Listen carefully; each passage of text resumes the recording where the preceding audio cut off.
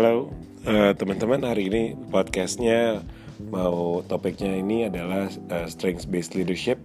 Ini adalah buku favorit saya yang ditulis oleh Tom Rath and Barry Conchie. Ini buku juga yang memang berdasarkan juga dari Gallup Research ya.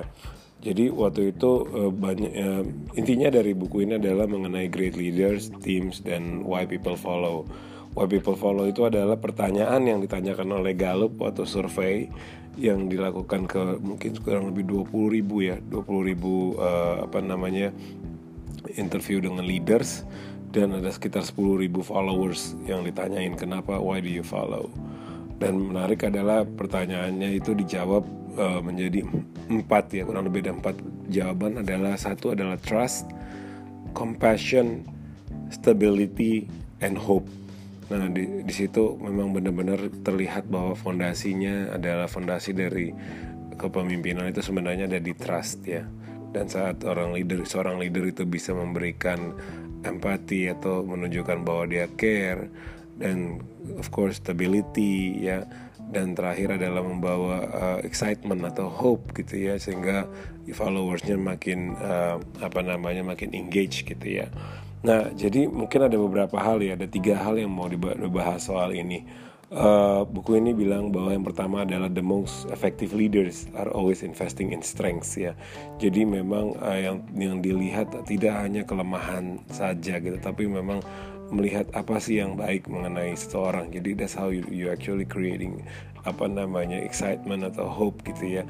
Jadi membawa followersnya atau timnya untuk bisa melihat apa yang positif ya, apa yang sudah mereka miliki dan bagaimana mengoptimasi itu pertama. Yang kedua adalah the most effective leaders surround themselves with the right people and then maximize their team gitu ya. Jadi maksudnya individu itu well-rounded individual do not make the best leaders ya.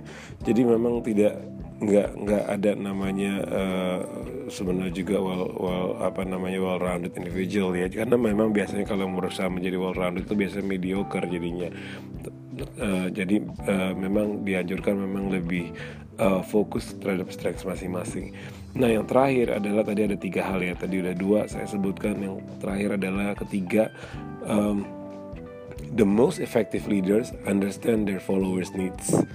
Ya jadi itu yang paling penting juga. Jadi pengerti kebutuhannya apa sih gitu ya. Dan itu adalah 3 hal yang saya rangkum lagi ya. Tadi pertama adalah the most effective leaders are always investing in strength. 1. Kedua, mereka leaders itu surround themselves with the right people and maximize their team. Dan ketiga yang terakhir adalah the most effective leaders understand their followers needs. Nah itu aja yang mau saya share sebenarnya hari ini.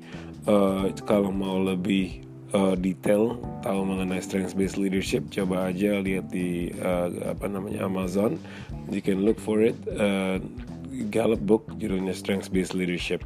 Or kalau misalnya ada yang mau ditanya bisa email my email, send to my email greenbridge101@yahoo.com. Alright, thank you, bye.